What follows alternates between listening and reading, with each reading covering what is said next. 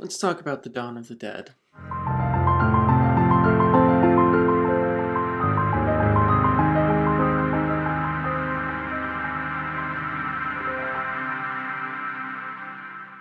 Now, coming into this movie, I actually knew a bit more about it than I did the Night of the Living Dead.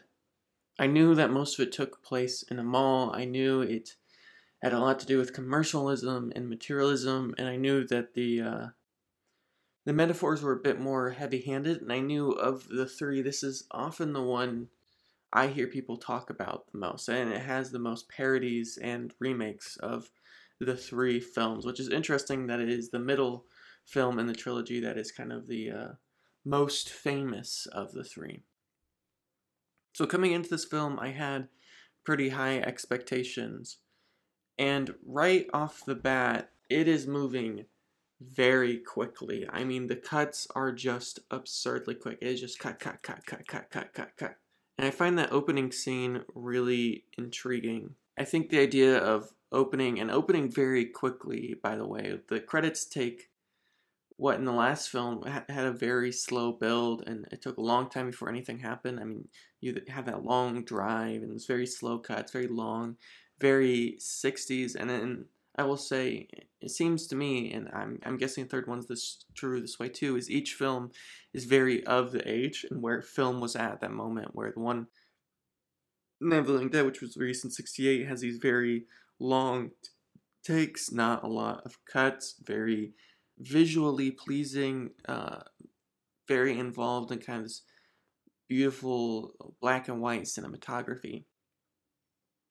But with this one coming in, it is just cutting every single second. Even the title sequence is like 10 seconds, and then we're immediately in it. And what's interesting is it doesn't, unlike the other one, kind of build up to this moment. It just throws us right in the middle of it. Because it is sort of a sequel to the last film. Although, of course, we have one of the main characters from the last film in this film, even though technically he's dead, which I think is an intriguing thing to do. I think it's mostly due, if not entirely due, merely because the director likes the actor and not for really a lot of other reasons.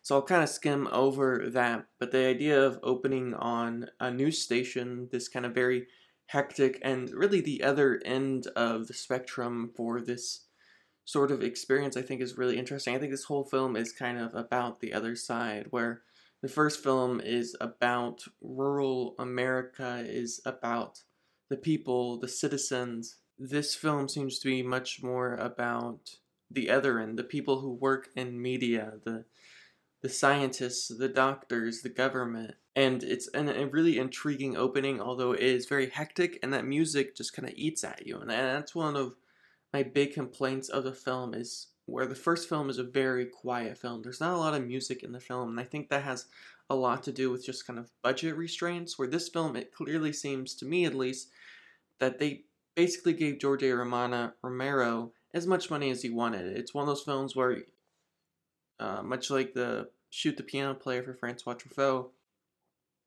they basically came to the director and said, look, you've been very successful.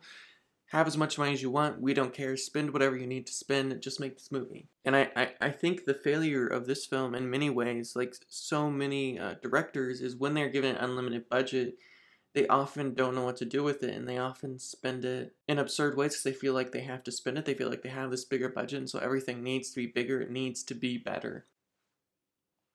And one of the ways that so often comes off is in the score.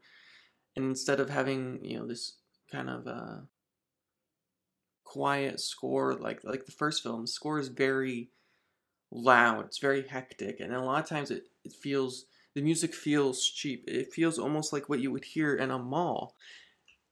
But on the other hand, that's kind of the point. It's supposed to be loud. It's supposed to be very obtrusive, where the first film is all about kind of pulling back and quietness and waiting. This film is constantly in your face. The cuts are so quick, and at times it feels absurd and frustrating, and a lot of times it almost feels like I'm watching television, just because the cuts are so quick, and a lot of the angles are just it feels like lazy angles, and yet so much is going on at once, and it's just a ton of things happening.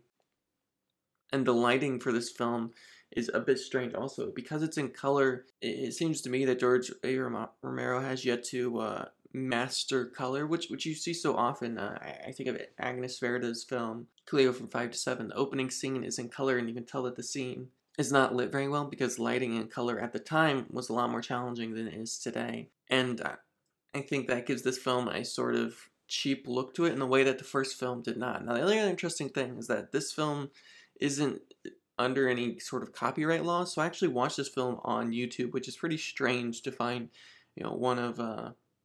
perhaps one of the most famous films of all time just on YouTube. But that's how I did find it, because I actually couldn't find it on any streaming service, because I guess no one can own the rights to it, so I found it here. And isn't there a sort of irony to that? The film that points fun to commercialism, materialism, maybe it's purposeful, I really don't know, is in itself free to the public, right? And anyone could watch it at no cost to them, although I guess you might have to watch a couple commercials, which I did, which only sort of takes you out of the experience. But the beginning of this film is so hectic and there's so much going on, and right after you have that opening scene at the news station, they go to a police station, and I'll admit there are a lot of points in this film where I myself am kind of confused with what's going on, even though there's so much time in this 2.5 hour film. It feels like if the last film I thought had too much exposition, this film has almost no exposition at all, and so at times can be confused what's happening, who these characters are, and it jumps to these police officers, which they kind of looked at in the first film, but they put a much harsher light at them, and you can see these police officers just murdering people, not only zombies, but anyone. They're breaking into houses, they're shooting people in the head. They're this incredible amount of violence to these police officers, and I think it's looking at what the world would really look at if we had this sort of excuse, honestly, to kill people. I don't even think it's really about the zombies. And I think George A. Romero is suggesting that perhaps much like the characters in Edgar Allan Poe's stories, we are always on the precipice of doing this great crime, this great evil, and the only thing stopping us are laws, is legislation. The moment these kind of fade away, we go back to our instinctual human self, and that instinctual human self, what is being suggested, is extremely horrible and violent. And perhaps this is merely the power given to these police officers. They're allowed to do this. They're allowed to break into homes. They're allowed to shoot people in the face. And this film is so much more violent than the last film. There's a lot more blood. There's a lot more gore, flesh being eaten. And I think that has a lot to do with the budget, where in the first film you really only see that towards the very end of the film, and it is still makes you gag, but this film, it happens almost immediately. And it has that the thing that for some reason they only did in like the 70s, where blood had this weird kind of texture and color to it. Whatever they used for blood just didn't, to me, look like blood. But I think it's really interesting that most of the films in the 70s kind of have, and perhaps a little bit in the late 60s too, had this strange look for blood. And there's just blood everywhere, and people are just running around, and you're not really sure what's going on until you honestly meet the our protagonist of the film, which is the same actor, the black actor that was in the last film. And it's at that point that you really kind of get grasp of character, and I think that's part of the reason the beginning is so hectic, is you don't know who anybody is. It doesn't give you an opportunity to introduce anybody. It does not follow the normal rules of filmmaking. It doesn't say, here's the world, here's the established world, here are these characters, and then we move on. Now, yes, the world has already been established in the last film, but these characters haven't. These are all different characters. Even though you have a same actor, that character is dead. So this is a new character, and Romero doesn't really care about introducing them at this point. And so they go around killing all these people in this apartment complex, and we come to find out that our black protagonist and a character he calls Flyboy, well, I think it is a police officer, I'm not really sure, and a woman who works for the news department all get together, and they basically steal his helicopter. And there's kind of this tense scene when they're going to pick up two of the four. The woman and Flyboy are together, but they're going to pick up the other two. And there's this tense scene with quote-unquote cops, And you can see that the cops have kind of lost all sense of law and legislation and are just kind of doing whatever they want and using their power for their own resources, I suppose. They're certainly abusing their power to kind of get what they want. And I'm sure there's a lot to be said about that and how that's so often the case even in the real world. And George R. Romero makes that very clear, that this isn't just in the world of zombies, that this is things that are actually happening in our world. And I think that's very, although heavy-handed, but much needed comment. And so they get into the helicopter and they fly off, and then they start seeing. It's interesting. I think they actually see, because they actually fly over the house that was in Night of the Living Dead, and they see people walking towards the house. And it seems to me that all of these things are happening simultaneously, which means even though it's taking place 10 years later, and you know it's taking place 10 years later because you're using technology from the 70s, it's also happening at the same time, which is an interesting move to make, because a lot has happened between 1968 and 1978. And instead of hiding those differences, instead of making this, sort of period piece of 10 years ago, kind of how Uncut Gems does, where it actually takes place in 2012 and not 2020, they suggest that they kind of happen at the same time, which I think is an interesting way to go. And to be honest, as a viewer, you buy into it pretty quick and you're out. At least I wasn't really that bothered by it. And they kind of, at this point, make the juxtaposition that is a lot of the film and the comparison between the first film, which the first film is about rural America, and the second film is about the big cities. And they kind of poke fun at rural America and, this idea of them going out and killing zombies just for the fun of it and not really taking it seriously the way the people in the big city do. Of course, the bigger juxtaposition is what actually takes place in this film and the first film, and how they react to the zombies and the way they go about fighting the zombies. And in the first film, it's about protecting yourself, it's about finding a place of residence, it's about staying safe, it's about community, it's about family. In the second film, it's about your offense being your defense, it's about going out and killing zombies, it's about doing what it takes to get what you want. It's about fighting for freedom rather than protecting yourself for freedom. And so our group of four, which are the four that will follow through the whole film, land in rural America, they get gas. There's kind of a little thing where our black protagonist kills 2 children, and you can see at that moment something that you really didn't see in the first film, which is the toll of murder. And I think it's something this film does really well, which is if you are constantly killing these once human beings, these things that look like human beings, it takes a real toll on you, and you can see it on his face as he murders these 2 children, that it is tearing him apart, and is tearing all 4 of them apart to a certain degree. And I will say one of the flaws of the first third of this film, if not a little bit more, is our only female character is pretty weak and pretty kind of useless. Kind of just stands around and doesn't do much, which is not my favorite thing in the world. It kind of harkens back to some of my problems I had with Night of the Living Dead. But after that scene, they get back on the helicopter and they fly to the mall. Now, once they get to the mall, this is the part of the film I knew. And to be honest, up to that point, I've been kind of bored with the film. I think it's done a lot of interesting things. I think a lot of good things have happened. But honestly, looking back at the film, I think everything before they get to the mall is completely unnecessary. And for a film that's 2.5 hours long, it cut out about at least 20 minutes of the film. I mean, maybe you keep the stuff at the news station, that's stuff interesting, but everything at the police, that the police do is uninteresting, and that takes like 15 minutes. And again, this film is so weighed down by the music. I mean, I can't think of a single moment in this film where the music isn't playing. It's just so heavy with music.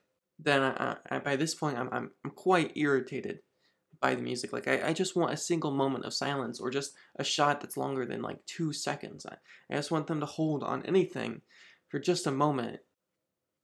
And they haven't up to this point. And then we get to the mall, and this is the first time things sort of slow down.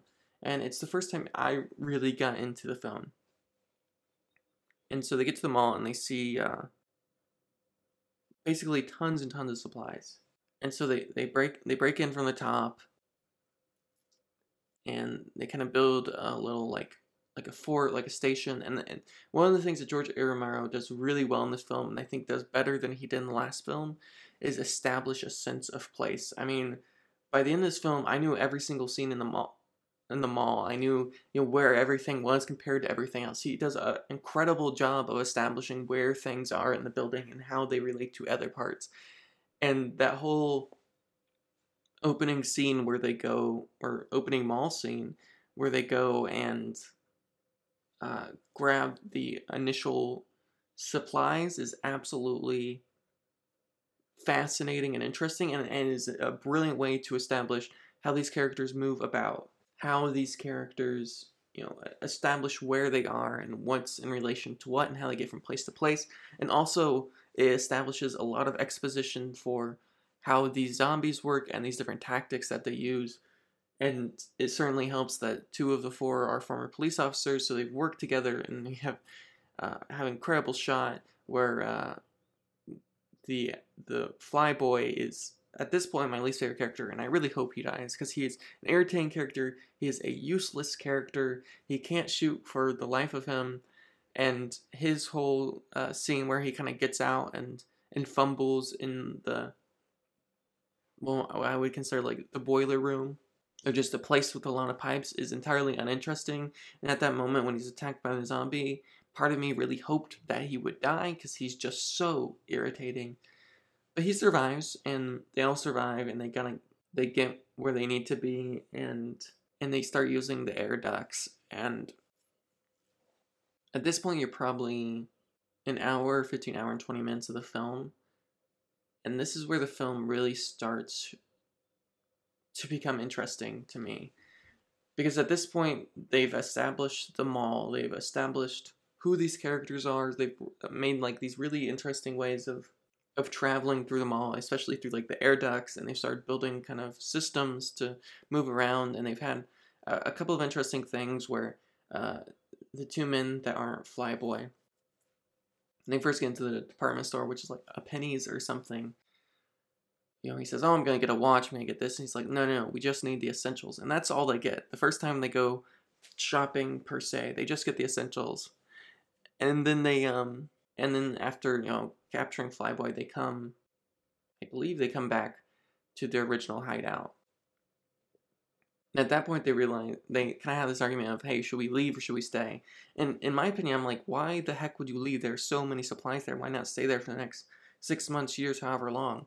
And of course, they do end up staying, and this is where the film, again, I know I said this a couple of times, this is the film where I think the film could actually begin.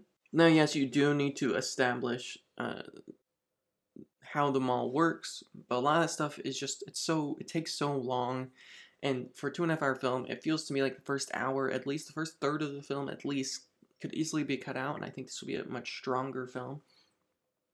And so they go back out, and this is where they decide how they basically push out all the zombies out of the mall. Now, what's interesting about this film that I don't know if I've ever seen for a film before is they don't explain the plan before they do the plan. And so when you see them doing these things, you're not really sure what's going on. Or at least I had no idea what was going on. Like, I knew they were moving trucks. I didn't really understand why. They didn't really understand what was going on. And it's interesting, they pretty much explain it from the perspective of the woman who isn't given the details of this plan. She's kind of just there being badass. And this is the point where the female character actually does something, which is, at this point, she has an incredible shot, which is awesome. And she probably always had that. So why give Flyboy the gun? I don't really understand why Flyboy is, during this scene, the 2 cops are getting trucks, basically, and they're going to park one in front of each doorway. So basically, to block the entrance. They've already got all the zombies out of the mall, or at least some of them out of the mall. And their plan now is to block all the entryways. And again, this isn't explained to you. You don't really figure it out until later in the film. You just know that they need the trucks. That's all you really know. And while the 2 cops are getting the trucks, Flyboy is flying his helicopter over. Now, I assumed at this point that he had a sort of radio and he was contacting them, but you find out when the white cop eventually gets bit that he doesn't actually have a radio or any way of contacting them, which makes me wonder, why the heck is he flying that helicopter? Like, sure, he can see things, but if he can't say anything, if he can't do anything about it, how is he being helpful? How is that adding anything? And maybe they just wanted to give Flyboy a job because he's, up to this point, been pretty much useless. The only thing he's good at is flying the helicopter. And at that point, I realized that he's wasting a ton of gas doing that, which isn't great if they ever have to leave, which they will, spoilers, by the way, at the end of the film. So why he actually does that is entirely unclear. But I do really love that scene because you have very clear motivations. It's very obvious what everyone wants to do and the goals of getting those trucks. And you don't really know why they need the trucks, but you know that they need the trucks.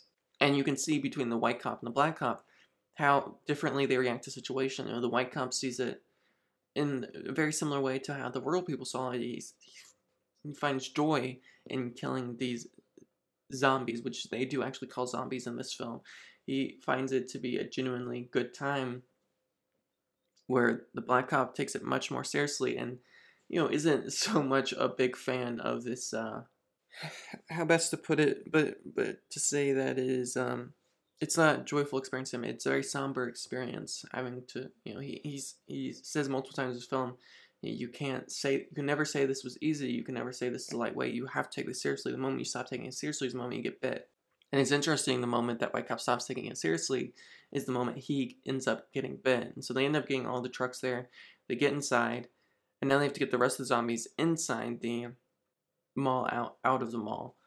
I love how they put the guy who's been, the white cop who's been bitten in the leg, and so he can't walk. They put him in like a wagon, basically, and they just give him a gun, and he's basically just like a moving turret, basically, and he's going around shooting people as someone pushes him. And they grab a car inside the mall, they hotwire it, and they drive it out of the mall, which is, again, another really fun scene, just kind of driving this car, you know, running into zombies. And again, you see just how much money this film has. And so they drive in and they get all of these zombies out. And when they finish this scene, is to me what I would say the best part of the film. Everything from this to the end of the film, I think, is the best part of the film. If you started the film here or just started a little bit before here, I would say if you started with the scene of the trucks, which doesn't happen until about an hour and a half into this film, maybe hour and 15 minutes, about halfway into the film, I think you would have made a much better film, because at this point in the film, you find what's really interesting, which is the guy Ben turns into a zombie, and so the black cop has to kill his best friend, which is a really intriguing moment and a powerful moment. And you see him slowly changing, and before they change, they have this incredible montage, which is just the epitome of late 70s, early 80s commercialism. And they're wearing these fancy coats, and they're putting on these fancy watches, and they're dressed to the nines. And, you know, everyone just looks absolutely their best, and it's entirely absurd. And you can see them like looking, you know, walking around in their like fancy apartment, and it's pointing out how when we have nothing, we gravitate towards stuff. Because something that I was wondering a lot in this film is not surviving, but once you can get past just surviving, which these people have, right? We've passed the hierarchy of needs, how do you find happiness? And I think this is something this film really explores. And for these people, they try to find happiness in commercialism. They try to find happiness in things. They have the fanciest clothes. They have the fanciest TVs. They have the fanciest chairs and sofas. Just the epitome of commercialism. And all of these people, zombies too, right? Wandering around the mall because they're remembering a former life. They're remembering something before them. I was thinking of the film Warm Bodies and how that film, right, you have janitors who are still janitors because when they were alive, they were janitors. And what I think that film failed to miss, that this film really gets, is it's not about a job, it's not about a career, it's about trying to be human. It's about some need to grasp to some humanity, which is really what these zombies are doing. They come to the mall because they're looking for what was lost, and they found some sort of joy in this commercialism. And now our three protagonists left because the white cop was killed after being turned into a zombie. They shot him and he was dead. You see this sort of sadness reign over the other three. And even though they have all this fancy stuff, they are completely safe. They can do whatever they want. They have this entire mall to themselves, right? Just basically unlimited things, and yet there is this extraordinary amount of sadness. There is this one shot where Flyboy and his girlfriend, wife, partner are in bed, and it's just on him, and it zooms and dollies out, and we see her. They're both naked, lying in bed, and you can just see an extreme amount of sadness in them, and it's showing that not only have things become unfulfilling, but even human contact itself is unfulfilling. When you are merely living to live, you're surviving merely to survive. How can you find happiness? And I think that's what the rest of these three characters really struggle with. And this is the part of the film that I am so fascinated by. And there's this amazing scene where they're at the dinner table and the TV is on, and the wife goes and she stands at the dinner table and turns it off. And then as she sits down, the husband stands, walks over to the TV, and turns it back on. Now, not a single word is said in this 45-second interaction, and it's where George Romero is at his best. There's no quick edits. There's no loud music. It's like a lot of the third part of the film, quiet and long takes where Night of the Living Dead really kind of lived. And it's just this wonderful moment because not a single thing is said, and yet so much is learned from this moment. You can see where their hopes lies, where their dreams lies. She is just trying to survive. She's just trying to live with the life. She's accepted the world as it is, where he is still hoping for an existence that no longer is there. He is hoping that the broadcast will come back on, that they'll tell him something, that he'll finally be safe again, and she has accepted that that world just isn't going to exist again. And all of this is happening while she is pregnant, which is another just really interesting part of this film. And they actually have a conversation about abortion, and of course she isn't in that conversation, which at first I thought, oh, it's just sexist, but then they actually, she comes in the conversation and talks about, how am I not part of this decision? And I go, oh shit, Romero is tackling a really complicated issue, especially for 1978, although, just as complicated today, which is the rights of abortion. And not only abortion, but is it right to bring someone into a world like this? Is it morally correct to do that, or is it morally evil to bring them into this world? And it's something that the characters all struggle with. And then we get to one of the final scenes where the biker gang comes. And this is where we get back to some of the stuff that happened earlier in the film, a lot of quick cuts, a lot of loud music. The music, although at this point is better, it's almost like they got a different musician to write the score for the latter half of the film, the latter third of the film. And it is just this giant gang of people. And it feels to me much like a condemnation of counterculture, because these people are kind of dressed in this sort of counterculture kind of way. And I think what George Romero is possibly suggesting is that so often counterculture of the 60s and 70s really wasn't, or especially of the 70s and perhaps less of the 60s, wasn't actually about being against something. It was just about looking like you were against something. These people act like, oh, they're cool and they're perfect, and you see them, the way they act around zombies is just violent and cruel and mean, and they just don't care about anyone. And you can see the way they interact as opposed to the way our now three protagonists interact in the world. It is absolutely different. And so they come in, they pull back the trucks, they're basically just taking everything they want. Kind of, in many ways, they are replicating what our three protagonists did earlier in the film, and yet it feels more crass when they do it, and perhaps it's just due to positioning of one person as the bad guy and one person as the good guy. But I don't think it's a coincidence that Romero is painting the same people in a different light, and I think he's pointing out how often we as viewers will side with one person rather than another, not because they're actually a better character, they're doing different things, but merely because as a filmmaker he has decided, right? He has played God and said these are the good guys and these are the bad guys. And at that moment you have to play with your own morals, and you have to play what it means to be a viewer in a film, and he forces us to kind of look at that. And then you have the interesting interaction between the black cop and Flyboy, where the black cop's saying, "Hey, look, we got a copter. We should just let's just get out of here, right? We're not gonna fight off. There's 3 of us and 100 of them. We're not gonna win this fight. Let's just leave." And Flyboy's like, "No, no, no, no. I need to fight. This is my home." And of course, inevitably, that doesn't work so well for Flyboy. He ends up becoming a zombie. They do end up chasing the 100 or so people out just because there's so many zombies that they really just can't. The zombies overtake them. And so the black cop goes back up to the white woman, back into their hideout. And lo and behold, Flyboy, now a zombie, leads the other zombies to their hideout. And the black cop has to shoot Flyboy in the head. Now, although I did not like Flyboy at the beginning of the film, by this point he had really grown on me as a character. He was a really interesting character. He was dealing with a lot of very real issues, and his death is genuinely tragic, not just for him, but for our 2 protagonists that are still alive. And kind of goes back to this idea that is being talked about throughout the film. A lot less watching of TV, but there still is some watching of TV. And whenever they watch TV, there's this scientist with an eye patch who says, "Look, we have to be logical about this." And that's what he's saying throughout the whole film. We have to be logical. We have to be logical.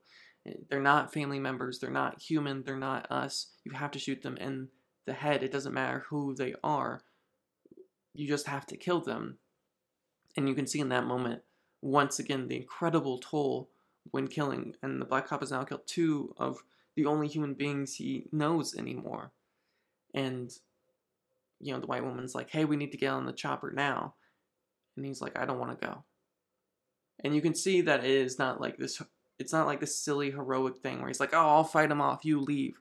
Because that's just silly and preposterous. It's much more, he doesn't want to live.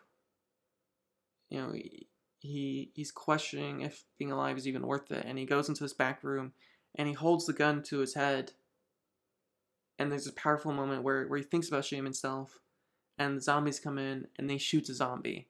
And it's at that moment they realize that he wants to live. He's not really sure why he wants to live, but he needs to live for something. He has to live for something. So he breaks through all of these zombies. He climbs up the stairs. He jumps up onto the chopper that's just about to fly away. And then the 2 of them fly away. And that's the end of the film. And while coming into this film, if I just watched the first third of the film, I probably would have given this film a 3 out of 10. I almost want to give it 3 different ratings, because the first part of the film is a 3 out of 10. The second part of the film is a 5 out of 10. And the third part of the film is an 8 out of 10. But it is one film, unfortunately, and if I could do I suppose, a fan edit, I think this could be a much better film. So, I hate to give this film what I'm about to give it, because I think there's so many powerful moments in this film and so many great ideas in this film. But I'm going to have to give this film a 6 out of 10. And the reason I'm giving a 6 out of 10 is because the music so often is just blaring and irritating and annoying, and because the beginning of the film just cuts so quickly, and because it is so bloated at the beginning of the film, it almost makes it not worth watching. And when I was watching the beginning of the film, it's I don't want to watch the third part of this trilogy. It's just not worth it. But by the end of the film, I loved the end of the film so much that I really struggled to give this film a rating. So all I can say is it's worth a watch. And if you could skip the first hour, you'd probably watch a better film. But films aren't made to watch that way, so I would never encourage someone to skip part of a film. So give it a watch, because it's a really interesting piece.